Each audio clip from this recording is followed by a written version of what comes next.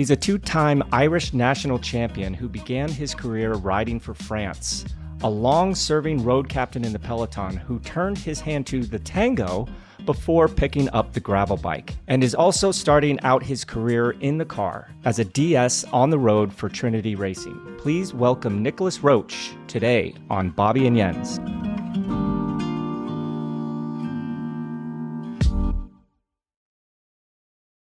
Okay, Nicholas Roche, welcome to Bobby and Jens. Hi, thanks. How are you doing? Oh man, I'm doing great. I am so excited about talking to you today because, I follow you on social media and you are on quite a massive adventure right now. And I want to talk about you and your career and your dad, but should we just dive into where you are and what you're doing right now down there in Arizona? So I just competed a couple of days ago in one of the Belgian waffle races. And now I'm traveling across to Oklahoma where I'll be riding Mid-South in a couple of days. And so I'm right in the middle of Arizona, about 2 hours up. I left this morning and I have about another 10-hour drive, but I'm probably going to stop somewhere randomly and get out on the bike, get 2 hours in, sleep over here tonight, and then get some other training in the morning. So I break it up in a couple of steps so that there's training as well. It's kind of a hard one to get the logistic rights. So then what sort of transport do you have? Do you have a proper camping van, or how are you moving along these days? I took a rental car, so I was all excited about BWR. I was going to, okay, I'm going to rent this camper van and go full on, And obviously it was my first time doing it, and I didn't realize that camper van is great. You also have to find a camping place. And all of the camping places were all fully booked out weeks in advance. So obviously then I had to cancel the camper van because there was no point having the camper van in a camper or in a camping place 40 minutes away from the venue because you have to get a car or whatever, all the same. So that was my first lesson. All right, look for the venue, look for the campsite, and then book the camper van. So this trip, I ended up canceling that, and I took a rented car, and I just go randomly and find hotels as I drive. And you just pulled over to the side of the road. You said you're at a burger place right now. They won't let you use the internet on your computer, so we'll apologize in advance for any sort of audio issues. But man, when you kind of told me what you were doing, I was like, man, I hope you know what you're getting into here, right? Like it's a big country. There's a long way just in one state, let alone getting all the way to Oklahoma. So, I mean, you get in all the way, you were busy over in Europe, which we'll try to get to that here in a second. You land, you get there probably jet lagged, and then the next day you're like already doing photo shoots. How has the jet lag been? And, are you kind of getting going now? So actually coming this way, I find jet lag is quite easy because it's a long journey and you're pretty tired. So by the time you get here, you just kind of almost want to get to bed. The first few nights I was getting up really early, but because those gravel races, you got to get up around 4:35 for breakfast at the latest. So actually getting up at 3 a.m. the first night and 4 a.m. the next day is only preparing me for my breakfast for the ride on the weekend. So I've been trying to keep that rhythm. So I kind of go to bed around 10 and get up around 6, just so I'm not also too tired for when I'm going to get up eventually early for those early starts in those gravel races. So talking gravel races, how do you get hooked up with that? What was your first contact to that? And is that your new love and you're going to do much more of them in the future? Yeah. So basically last year when I was waiting on my road bike, the guys that were looking after me, an Irish company, gave me a gravel bike. I says, we don't have your bike's not going to be ready for a couple of weeks, so use this. Obviously, I was back in Ireland doing that thing with the Star Show, so a gravel bike was almost more winter bike than a gravel bike. So I just used it on the bad roads, and I didn't go so much into the gravel. But when I got back after the show, when I got back to Monaco, my brother was like, "There's this World Series gravel in France. We really need to go and do a boys trip." I was like, oh yeah, that sounds cool. Let's go there and have a few beers and crash a hotel and have a bit of time with my brother, go out for pizza and go smash it on the gravel bike. I didn't have much training because I was dancing for 4 months, but I went there and I enjoyed it. I didn't finish, unfortunately. I had 3 flats in the last 20K, so I had to end up in the boot of a car. Then someone that was on the side of the road to bring me back to the finish. That was my first experience. But then I was like, okay, I think I want to do a little bit more of that just for the fun, and also because it was good to have an excuse to get back on the bike and to be in shape. And it's not incompatible with mixing it with, the TV work or all the other stuff that I have going. So I thought it was a good compromise.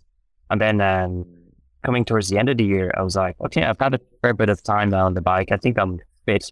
I want to try and go and I haven't been on a holiday in a while. I was like, okay, let's go to the States and let's go and race a couple of the races of the real stuff, the big Kansas races, the Midwest ones, and see how they go. And I absolutely fell in love with it. And then I got back and I called a few of my sponsors. I was like, guys, look, I know I'm a brand ambassador, but you guys want to help me out? And I'll go and commit to, 10 to 15 events next year in the States. And everyone got over excited about the project. So I thought, well, why not? So I'm going to do, I think, 22 races this year. And 13 of them are in the States. I go to Australia, I go to Canada, a few in Europe as well. So it's super exciting. A lot of time on my own. My brother's going to come to 2 or 3 other races in like outside of Europe. I've also created a mini structure because I thought it was interesting. And my sponsors were really happy of kind of growing as well. So I have a French girl called Justine who's going to race with me as well. So there'll be 3 of us. And so my brother and Justine are going to do a bit more of the European stuff. Or I can't get these rights in my years. And I'll be doing some of the US stuff. It's like, having a midnight crisis, but instead of buying a Porsche and going to Nürburgring, I get on the gravel bike and fly to the States and travel in the car and sleep in hotels. There's so many things I want to ask you about gravel racing, but I'm not going to just gloss over the fact that you said you spent 4 months Dancing with the Stars show. I mean, okay, we don't get out much. I don't think there's many cyclists that can dance at all. I mean, you have the looks of, a rock star, but how the heck, as an ex-cyclist, were you on Dancing with the Stars? I mean, do you have some hidden talent that we didn't know about? Were you like younger, in your younger days trained in ballet or something? How do you do that? No, look, I could not know left foot from right foot. So it was, I think that was the whole idea of the show. They really enjoyed and liked the fact that I started from scratch. And, there's always some singers, there's always some pop stars or people who have kind of a bit of a media background, where I started with nothing, there was a couple of TV presentators, so they were really handy with the camera. And it's not just the lack of dancing skills, also the lack of being a showman. So I had a lot of catching up to do, but it was challenging. It was fun. I cannot tell you how many times I wanted to just slam the door and walk out. But I think that's, yourselves, how we enjoy when it's hard. And that was no different. Alrighty. Now, I'm dying to know, what was your favorite dance? What did you do? Foxtrot, tango, or waltz? Yeah. What was your favorite one? The tango was the one I preferred. That was so passionate. It was so much fun. And also because both of us had COVID the week before that. And we did 3 days of training online. And she would be on FaceTime. I'd be on the computer the other side, and we would correct the steps. And I had a broomstick for training on my own. And that was insane. And then when we got together for the dance, it was so cool. The two of us were really, it's a very passionate dance. And that was one of my better ones. Funny enough, also one was called American Smooth, and I danced to Gene Kelly singing In the Rain, and that was my element. I thought I was a movie star, and it's the first time in my life I was able to forget about everything, and I didn't care about anything, and I just let go, and I enjoyed that dance so much. I didn't score too many points, but everyone was like, "Wow, like we've never seen you like this," and I enjoyed it. And but that was the one, Singing in the Rain. Dang. Yeah.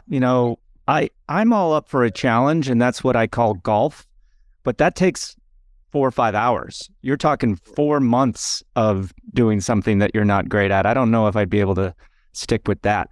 But so you're a gravel newbie. I consider myself a Cat 5 gravel participant, not even a racer. So what is it that has sparked that interest where all of a sudden you're going to make this commitment to doing so many of these events? What is it that you didn't get from road cycling that you're finding in gravel cycling? So I got a lot out of road cycling is what I didn't get the last couple of years. I didn't stop because I was tired of cycling, I was tired of racing. I was tired of the structure of World Tour today. And the fact that I had none of my freedom that I enjoyed. And I think I know how to train myself. I know how to eat and drink. And when coaches were telling me that I've done it wrong for 17 out of 18 years and want to start from scratch and train me like a neo-pro, it just didn't work not because it was wrong, but just because when you get older, it's very difficult to adapt to new training. So maybe by the time I was 45, I would be adapted to all this kind of new polarized stuff. But I was still doing my 3 times 20 minutes at threshold with my spikes, still kind of old school, and it didn't do me any wrong. But I was just fed up of always having to I wasn't enjoying my training because I just always had to do what I was told, although I wasn't believing in my training. And once that started, I wasn't enjoying it anymore. And then I go to the races and it was almost a problem because I was not a champion like Valverde or whatever. Yeah, you could still win races, but I felt that when I was a team and helping young guys to develop, it was almost a problem when I was going good because I was not in part of that development. I was already developed. So I was not being in that process that came out from the team. I don't know if you get me. So once that the teams only wanted me for my experience, I kind of lost interest. It was like, no, I still want to race. I want to go up the front. I want to go on breakaways. And I'm still capable of going on breakaways. I still get results. I don't want to just be there and be a school teacher. And it's too risky to be on the road, too hard to make all these sacrifices, to be told, oh no, Nico, don't worry about it. You need to do this and do that. And when I was doing it and I was getting all the excitement of working for all these team leaders, it was never an issue for me. I was committed to working with guys because there was always something stimulating behind it. And I lost a bit of that in the last 2 years of my career. And I get all that back in gravel. I train on my own schedule. I do my own thing. I do my own race program. I can go on smash ups. And I get all this discipline like if I'm a junior again. So it sounds like the flame of passion still burns in you. So when you go to these races, is it for the campfire experience and have a beer with the boys afterwards? Or you be at the start line with the knife between your teeth and ready to crush some souls? So how do you approach a race? Yeah. I think they're not incompatible. And here's like a little story for Saturday night, for example. We did the last loop of the recon and then got to the hotel and told my brother, right, let's go and see how this Cave Creek is, like a real cowboy town. And there's this whiskey distillery, and I'm a big whiskey lover. Well, actually bourbon. And I was like, let's go on a whiskey tasting, And we didn't have many. We had the two bourbons that they had. And then after that, we went out for dinner to the restaurant that was next door. And the same, I had my dessert and I had a glass of wine. So it's just, I think it's about the experience. Yes, thank you. It's about no, thank you. It's about the experience. And look. Yeah, for our listeners, Nico just got a massive burger. That thing is the size of Texas. Good for you, man. So like I said, it's all about the adventure. And I think, it's not incompatible to be focused on the bike and train hard, but still let go a little bit and enjoy kind of a beer here and there, a glass of wine, because we've made all the sacrifices years ago.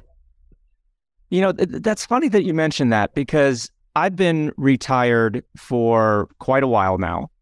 And just looking back, there's so many things I think I would have changed. My perspective is much different. Like, why did we have to live so seriously? Why couldn't we ever be on our feet? Why couldn't we go to the museums that were right across the street, like in Bilbao, Spain there, with the Guggenheim? Walk around Paris, walk out around Venice. And I wonder, at that time, like that's your job, right? Like you have to be relaxed, recovered. But honestly, I think my perspective has changed a lot, because you have to be a human being too, right? Like you can't just eat, the same meals. You can't just train all the time. I mean, you just become kind of one-dimensional. And now I'm wondering, man, I wish I would have done a couple of those other things. And it sounds like that's exactly what you're doing. So that's just awesome to hear. Yeah, it totally is. I relate to your story, and I've actually used your words a few times to some of the guys, telling them that it's like, all my years, like when I started, if you went up the stairs instead of taking the elevator, you were not professional, I was like, come on, where now guys go for a 10K run. But there's just that, it's like, I think this year especially is going to be so enriching for me. Like even the last 10 days I've been here in the States, just traveling through Arizona, and then now this road trip. Like I have a 15-hour drive, but I stopped about 3 times to take photographs of the mountains and the views on the side of the road. It's just, I'm just taking my time and sinking it in. And I'm at home, so I have no rush. I have nowhere to go. As long as I'm in Oklahoma on Thursday, I'm fine.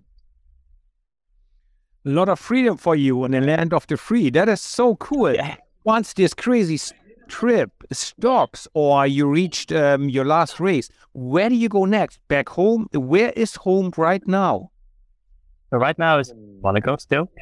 That downgraded apartment to something a little bit smaller, also because I'm going to be traveling so much in the next 2 years. So the plan is to commit to this kind of gravel for about 2 years. Also, still working on TV and still working as a manager with Trinity. So keeping busy that side as well. And I think it's just having a balance between these 3 things. And for me, it's great. I'm almost never home. I was 2 days home in February, and it's going to be like 3 days home for March.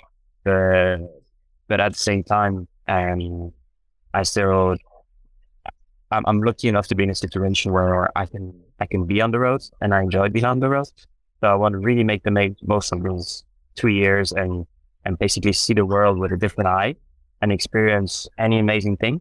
And then in 2 years' time, I'll make a call and say, okay, now I just focus on TV or do something else. But I don't want to be racing gravel bikes all my life. I don't want to do another career of gravel racing. I want to just sink in this life. Like I said, I think I'm lucky to be in this situation that I can just go and do my own thing and just thinking of the experience and have a lot of fun, meet a lot of people along the way. It's been super cool. Meet loads of new friends and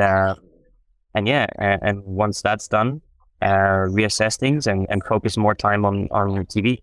I had to make the call, for example, already now. Last week, I got a phone call to do Tour of Romandy with GCN. So obviously there was also a big race in Spain called the Traca. And I said, okay, my priority is also the future because my cycling is a little bit the past, So this is bonus. So I had to cancel 2 of the gravel races to go and work on TV. So I still have to keep, to reality as well. Have you spent much time in the U.S. prior to this trip? No, I've been a few times to New York on holidays, but I've been to Turk, California.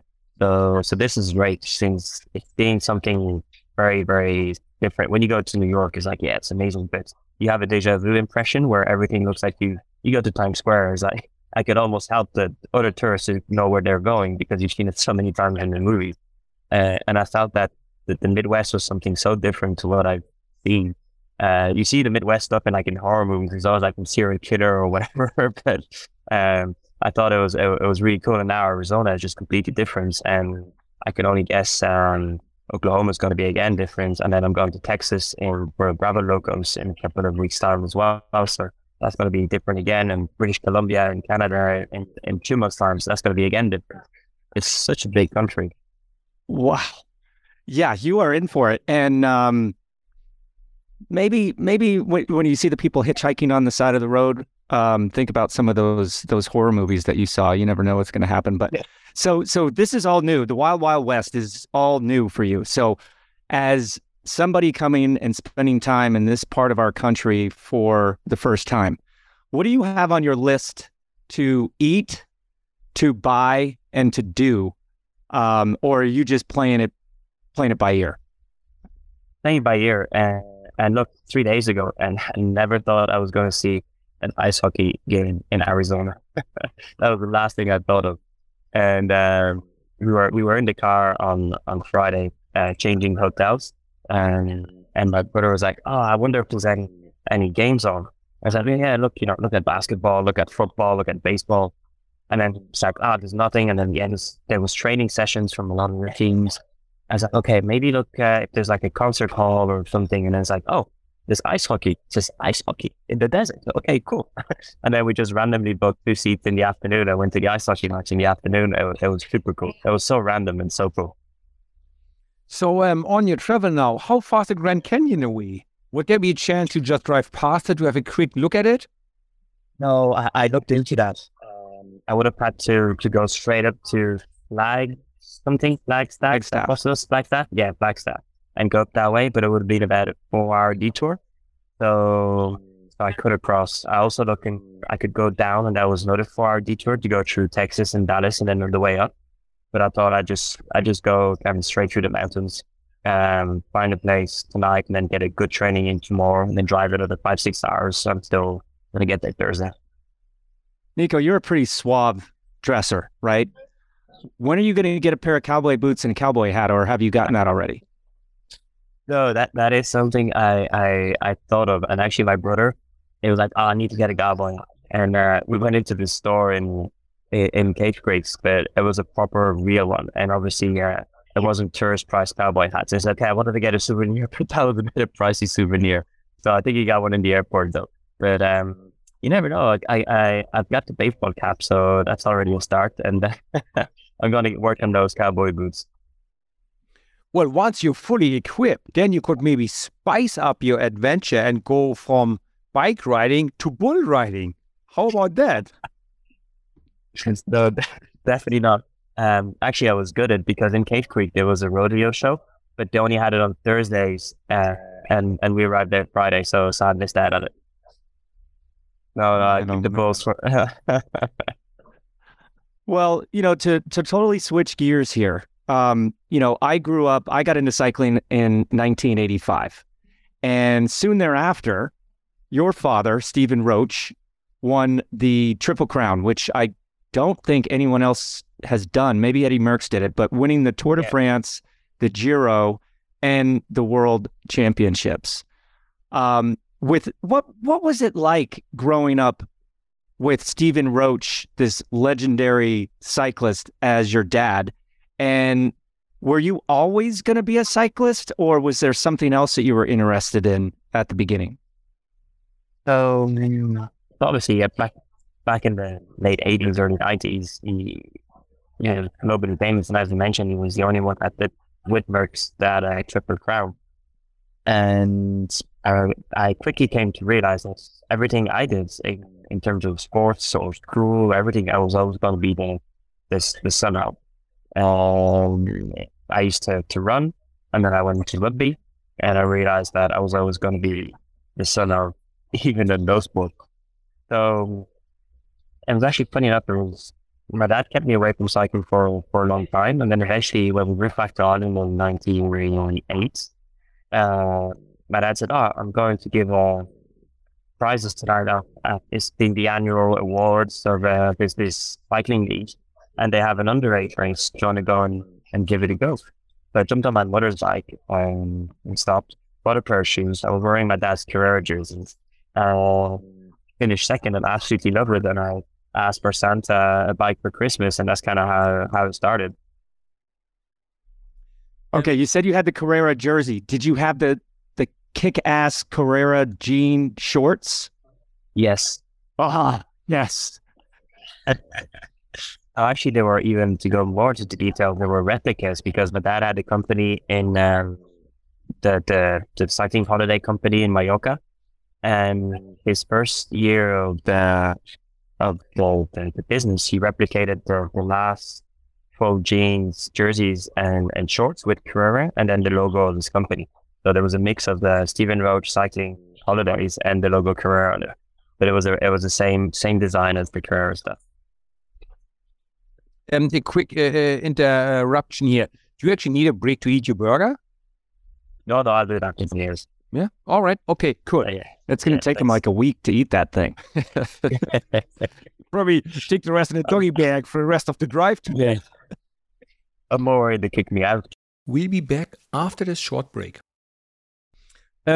So then you raced for a while with a French license, Irish license. How did that come along that you raced for different countries in your career?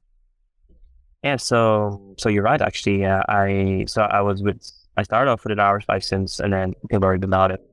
Actually, even the first years when I came to France, I was also with an Irish license, and then somehow when I went to, because I had dual citizenship, and when I turned pro with Cofidis, at the time there was no kind of French young guys coming up, and Chavanel was the established now, but there was a big gap with young guys, and I was just 20, and they were like, Nico, wouldn't be harmful if you were French. It'd be better if you're French and Irish. And I read, okay, well, good idea. But that only lasted 3 months. So I took my French license, and after 3 months, I wrote to the UTI and saying, "Oh, sorry, that I was gonna take that license, and I was gonna just go back to my Irish license." And they wrote back saying, "Okay, that was one choice for life now, and that's it." So I did have a French license for my first 3 months of Cofidis, which is funny because my first Cofidis had a blue, white, and red flag in the back. Man, you have had a pretty interesting life, full of plenty of challenges for sure. But tell us about growing up on the Côte d'Azur. I mean, to me, as an American, we look at the Côte d'Azur the same way that Europeans look at where you are now, like just a totally different world. But like your mother was French, your dad was Irish, and you're being raised on the Côte d'Azur. Tell us what it was like living and growing up on the Côte d'Azur back then. So for me, it's actually what kept me on the bike, because I was actually playing football with some friends in the car park just before my junior starts, and then we were moving to France that summer, and I tore my cruciate ligament. And when I got back to France, the doctor was like, "Okay, you can't do anything. You're too young to be operated, so you got to stick to cycling." And I went to the local club, and actually, even a better story. There's this young guy called John. He rocked up to the hotel when he knew that I'd arrived, and says, I'm cyclist in the local club. Do you want to come and join me, and we can go on training, and we're still friends till today. And he's, like I said, it's so funny. He just randomly pulled up at the hotel and saying, "Hey mate, if you want to go on the bike, I just heard you just arrived. I'm your man." And I think the whole process of being on the Côte d'Azur and the lead out to being cycling was how much people committed with me to bringing me to the cycling races and all that. Afterwards, I was also in international school, so that was always easy. So in a way, I did the dual program, the English and the French program. Actually, the American, because it was a BOI school. So the back option international. So it's kind of half of the American program and the French program.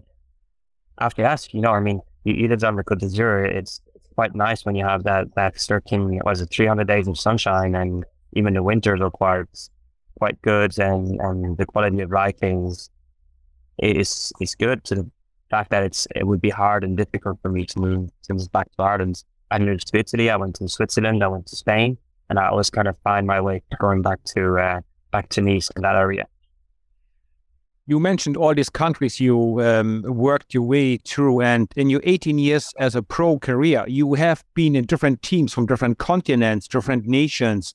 Any teams you like better than others, and why? What was the differences, or it was just all the same? No, every team has their own personality, and there was goods and bads in every single team. And I think the team that, obviously, I think AG Tour was the team that first started really believing in me. And back at the time, AG Tour they were having troubles with restructuring themselves. They were not AG Tour before, and they were not AG Tour the whole amount of their years. And they were looking for this team leader, and they helped me a lot. And the relationship that I have with Avenue and with Junior Jordita at DS, even today, it still talks on its own, and we're still very, very close. They were the first one to really give me my chance. And I was a very young 23-year-old team leader at the time. So, today they win 3 Tour de France by the time I'm 23, but back in 2005-06, it was quite new. And when I went to AG Tour. And in terms of experience, I think Saxo 2013 was the best year in terms of experience with the team, and the group was amazing. I loved working with Bjorn, and Bjorn was someone that saw a lot of potential in me, and his wording in the meeting when he was backing me up always pushed me to give that 5 or 10% more, because I think that's something that I lacked in the second part of my career when I decided to go as a road captain, is people were just happy with me being a road captain, and I always felt I could give more, but because I wasn't put under pressure to give more, I felt that I didn't have to give more, and it was kind of always putting like some kind of limit. Where with Bjorn, he saw so much potential in me that he pushed me to limits and to fight mentally way beyond any other time. Well, you don't have to tell Jens and I how great Bjarne was. He definitely influenced our careers very, very much as well. But, so the road captain role, now you're a DS for Trinity Racing. I saw on your social media, in the cockpit of the car, all tatted out, looking all suave, riding in the caravan. Tell us a little bit about being a DS. I mean, it isn't as easy as it looks, is it? No, especially DSing in 2023. You spend so much time on these little builds into all these interiors and apps, trying to look at every pothole and what side of the roundabout you have to take. Some of the meetings are just countless hours almost. And lucky enough, with Trinity, I go into detail, but I still want to spend a lot of time on the racing, because this is what they need as a development team. And I don't want to be spending 3 hours on roundabouts and left turns and right turns. And to be fair to the guys, everyone's quite used to using these programs. So a lot of the guys do their work on their own. So they come to the meeting and they're already prepared. And for me, it's fun because then we can talk about helping them to get the best out of them. It's funny being DS in the development team, because, when you're DSing a team and you need to make a bigger team, jumbo or whatever, and you need to make calls to defend a jersey or to fight for a jersey. So that would be a very similar job to what I would be doing when I was the road captain.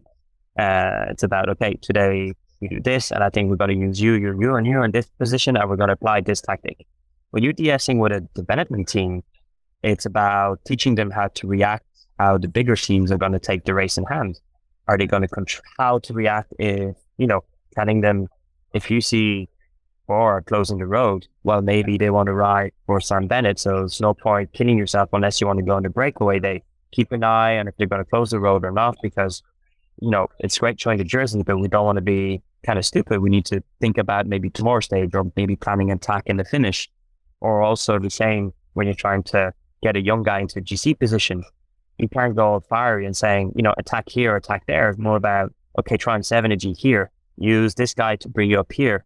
And, in the crosswinds, well, yes, you might need to take a little bit more wind, but don't go on the inside because you won't have the horsepower to hold it. So you have to kind of play and move around on the right side where the wing is, and trying to explain how to maneuver and how to react in certain circumstances so they can get their best shots.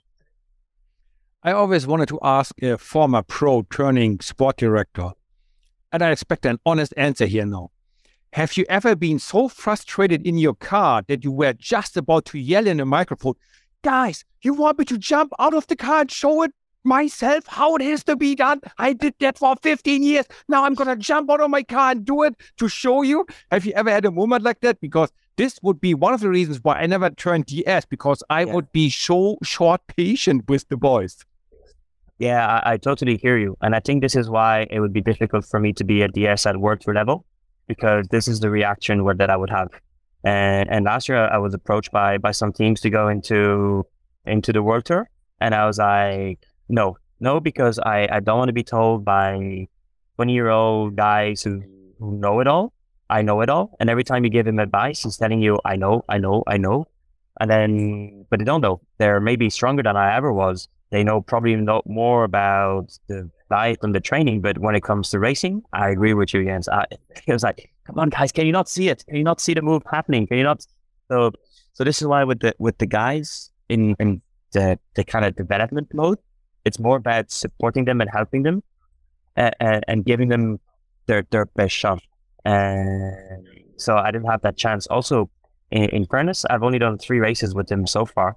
So maybe if I do 4 or 5, I might get to that stage. It's still early, because last year I looked after the mountain bike team more than the road team, because Andrew, so the owner and one of my best friends, and that looks after that's his son, that's his baby. And well, he actually was waiting, expecting, his wife was expecting the second baby, and he needed a bit of support, and he was lacking staff to go into the mountain bike. So I kind of improvised myself into my mountain bike team manager, but that was fun. That was proper fun. And it was only 4 riders to look after. So in terms of managing and logistics, it's quite easy. And there, unfortunately, I don't have the experience, and they have their own coaches to talk about, suspensions and tires and all that. So for me, it was purely the management side and the logistics with managing the staff and what we're doing and the timing. But it was fun. I enjoyed it. I was, even umbrella boy at the start line, helping the guys and girls, because it was Chiara, an Italian girl, and carrying rollers around. And I remember there was always David, the CEO of BMC. He's walking by the pits and he sees me doing an umbrella job. Nico, what are you doing here doing umbrella? I says, yeah, I'm just trying everything. and then we had a good laugh about it. And yeah, it's just I really enjoy at the moment kind of looking for, like, every week I have a different job, and it's pretty exciting. Well, you mentioned Andrew. That's his team was basically kind of started around developing Tom Pidcock, right? And did you now, you were racing still, so you probably didn't have any contact with Tom, but I mean, that's the lineage of the team that we're talking about right now, is where Tom Pidcock has come from. And it's so cool that you're giving back to some of those young guys. And, I went through, retiring and then becoming like a race coach, DS, and you're right. You got to check your ego at the door, because if you need to hold an umbrella for somebody, you can't have an ego and hold an umbrella. You got to do anything that it takes to make those riders feel a little bit more confident, a little bit more comfortable. And not everybody can do it. It's a tough job. But another really cool thing, not only, did you have an amazing career yourself, but you got to share a lot of it with your cousin, Dan Martin. How was that? I mean, that's so cool that your cousin was racing with you, and, didn't you guys, I think, retired in the same year as well, right? Same year, yeah. Yeah, Dan and I have been, it's funny because a lot of people think we have arguments, especially in Ireland, or there's competition and we don't get along, and which is funny because we're living in different parts of the world. We don't hang out that much together, but we're really close when it comes to making those important phone calls. And every time Dan needs me or I need him, we're on the phone together. And it's kind of funny because we wouldn't call each other for like literally 4 months. And then next thing we have a phone call, and it's like an hour and a half phone call.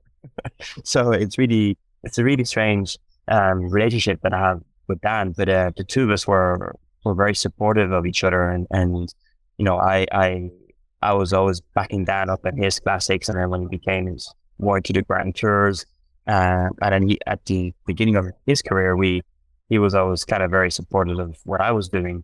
When I was battling for kind of my GC results. And it's kind of funny because our careers kind of went crossways, where I matured very early and then kind of hold at a certain level, where Dan matured a little bit later and then in his career. And it was great for the Irish fans because I always had someone to support them. But to go back to the decision of stopping together, well, it was actually Dan who made me realize that maybe it was time to call it for me too. So when he told me, when I was racing Giro with him and he wins the stage, I was like, there's no way he's going to retire. That did not even cross my mind. And then I meet him in the Olympics and we're having this talk at the dinner, and he goes, Nico, that's it for me, I'm done. And, I was like, okay, maybe he's just angry with the situation, or I don't know, maybe he's got issues, or he's just not happy with the team, and I was like, but are you serious? He says, yeah, I'm done. I've had enough. I'm done. And he gave me all a bunch of reasons why he was done. And my light bulb just went, boop. He said, well, I can't agree with like 90% of the stuff you're telling me. And maybe it is time for me to stop. And yes, for the last 4 years of my career, I was the oldest rider by, not by 1 or 2 years, but by 5 or 6 years. And, the oldest riders in somewhat was 31 at the time, but I was already 36, 37. And I was like, well, maybe there is a time for a change. And yes, like I said earlier on, there was things that I didn't enjoy anymore, but it was also, how it is. It's very difficult to maintain that revenue when you're out in the cycling world. So I was like, maybe I can kind of bite the bullet and keep my mouth shut for the next 3 years and get on with it. And then I realized that, well, yes, it's great, but that's very short-term and short-sighted. And life after cycling is going to be longer than the life pre-cycling, hopefully. And maybe if I get a head start on a lot of these bigger riders that I knew were going to retire this year, well, maybe I can get that job in TV. And maybe I can get that job as a DS or as a manager or whatever. So that was kind of all the kind of things that pushed up in my mind. And it's okay, I'm gonna retire, because I was, in my mind, I thought 2023 was my kind of my benchmark. That's it. Okay, I'm gonna stop in 2023, and if I can, maybe I'll go an extra year to Paris. And then, but no one expected that I was going to retire that year. But like I said, it just literally in 1 month I made that call, and I was out on the bike with David Coulthard, and he told me that he was the same. He was loving it. And then from one day to the other, he says, okay, that's it, I'm done. But he says he knew he was done. And I had a long conversation with him, and he told me all this process of making the call. And he was asking me, he says, are you sure you're in the same situation and all that? And I was like, yeah, Dave, I'm sure I can relate to what you're saying. I says, okay, well, but then you're okay to make that call. So now we talked about the end of your career. If now, let's say, the lightning hits the restaurant you sit in, you get caught in a time loop, and then 18-year-old Nicholas Roche walks in, what would you tell him? What would you tell yourself, 18 years old, about your career and the next, let's say, 20 years to come? Wow, that's a tough question. That's a tough question because there's a lot of things. And, like even today, I realized that if I only knew half of, but I think that's everyone in every terms of life. If I only knew half of what I know now when I was a cyclist, but not only in cycling, in life experience. And, I think I've had quite a roller coaster life with my brother's cancers and divorce and changing quite some teams, injuries, and up and downs. But I guess I guess at the beginning of my career, I lost a lot of energy in being stressed about things that I could not control. I would get frustrated very easily, and that's something that I had to learn to manage. And I was always, especially when you're always on those crazy diets and crazy trainings, you're always kind of hungry and angry with life. And I was an angry young man that was always on the edge. And looking back, that's something that I would say. It was like, all right, maybe you don't need to go so deep into those diets that affect your sense of, your attitude, basically. And if there's things that you can't control, well, just deal with it and not just waste so much energy in giving out or being frustrated about it. Well, very, very well said. I mean, I think we all look back and see ourselves and think, why did I act like that? Why did I make those decisions? Why didn't I do this? Why didn't I do that? But that's just part of it, right? Like there's no magic sprinkle dust out there that's all of a sudden going to change those things. But yeah, there are those waves, those peaks, those valleys, and you just got to come out of it. And it sounds like you're very happy now. I mean, gravel is very therapeutic. I mean, again, I'm a Cat 5 gravel participant, not a Belgian waffle master. But man, oh man, it is so therapeutic just to get out there, not have to worry about the cars. Now there's a race this weekend. We have this great series here called the Southeast Gravel Series. I think it's 6 different events throughout the year. So after the show, I'll send you the link. So maybe you come over here to the Southeast and participate with us. But it is just really, really cool. I mean, I saw that Richie Port just got a gravel bike from Fausto Pinarello, maybe as a retirement gift. So maybe instead of doing it by yourself next year, you can share a little van with Richie. What do you think? Should we give him a call? Oh, we definitely should give a call to Richie. Richie is one of my best friends in the cycling world, or even in life. And we shared a van on crits, so we could do that definitely on poster crits, so we could definitely do that for graveling. When you mentioned you were riding bikes with Dave Coulthard, would you think riding bikes is a big stress relief for Formula One, or was David Coulthard the only one ever who rode bicycles as a Formula One pilot? No, I think for actually a lot of drivers and motorbike pilots, they love it. One is good for the physical, basically endurance. But I think the same way we enjoyed it at the beginning, this thing of freedom, and I don't know if you guys ever had that. But when I'm on the bike, I've had so many ideas, and I've used the bike for everything. I've used the bike to get rid of stress. I've used the bike when I'm overstressed and I need to escape, or all the opposite, for fun. But also, some days I'm on the bike and I'm just thinking. I'm so creative that I have to stop every couple of kilometers to type an email or something. And I just don't know. I think it's just the way the hormones and everything works in your body. But there's moments when I'm out training and I start thinking. And I think for a lot of these guys, it's a little bit the same, basically, way to get fit, to escape.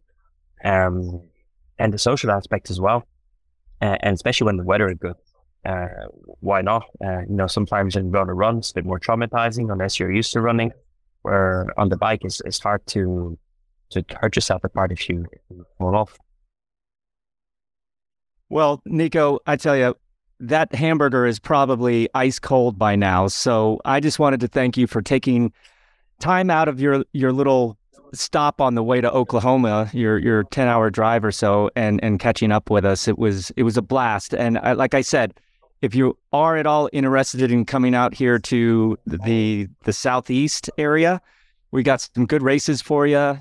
George and Christian are around. We can take you out on a little casual gravel ride as well. But one last question. Do you know how to use those little tire plugs yet? I mean, to fix flats? So here's a funny one. When I punctured the first time, I just bought them and I had it in the back pocket. It was Nathan Haas who said, "Nico, you need to buy these tire plugs." And I had it in the back pocket, and there's a group of about 6 of us, about 40K to go in this World Cup in Italy. And again, I attacked them, and next thing I look back to see what happened when I hit a rock puncture as I'm attacking. And anyway, the group passes me, and I'm trying to roll, and I'm trying to stay with the group, and I'm here asking Nathan, says, "Nathan, how do I use this thing?" So I had bought it, but I had realized that I'd never used it. I was like, you take it out, you put the plug in, and then you take it and you put it out, but remember this, remember that. I was like, okay. So the first time, obviously, it took me about 20 minutes on the side of the road to get it in. Unfortunately, I had a lot of punctures last year, so I haven't mastered it yet, but I'm getting there. Well, dang. Well, good. You got one up on me. And like I said, Cat 5, you must be Cat 4 or Cat 3 by now. So, Nico, all the best. Be safe. Enjoy the United States, and can't wait to catch up with you later when you're done with this amazing adventure that you're on. Thanks for talking to you guys. It was cool. Well, that's all our time for this week. Huge thanks for Nico for being our guest. Thank you, everyone, for listening. Please give us a 5-star review, and don't forget to share us with your friends. The show was a Velonews production in association with Shocked Giraffe. The producer was Mark Payne, and this episode was edited by Tim Mossa. Follow us on Twitter and Instagram at Bobby and Jens. And as Nico travels around America, don't forget to share your favorite places for him to visit.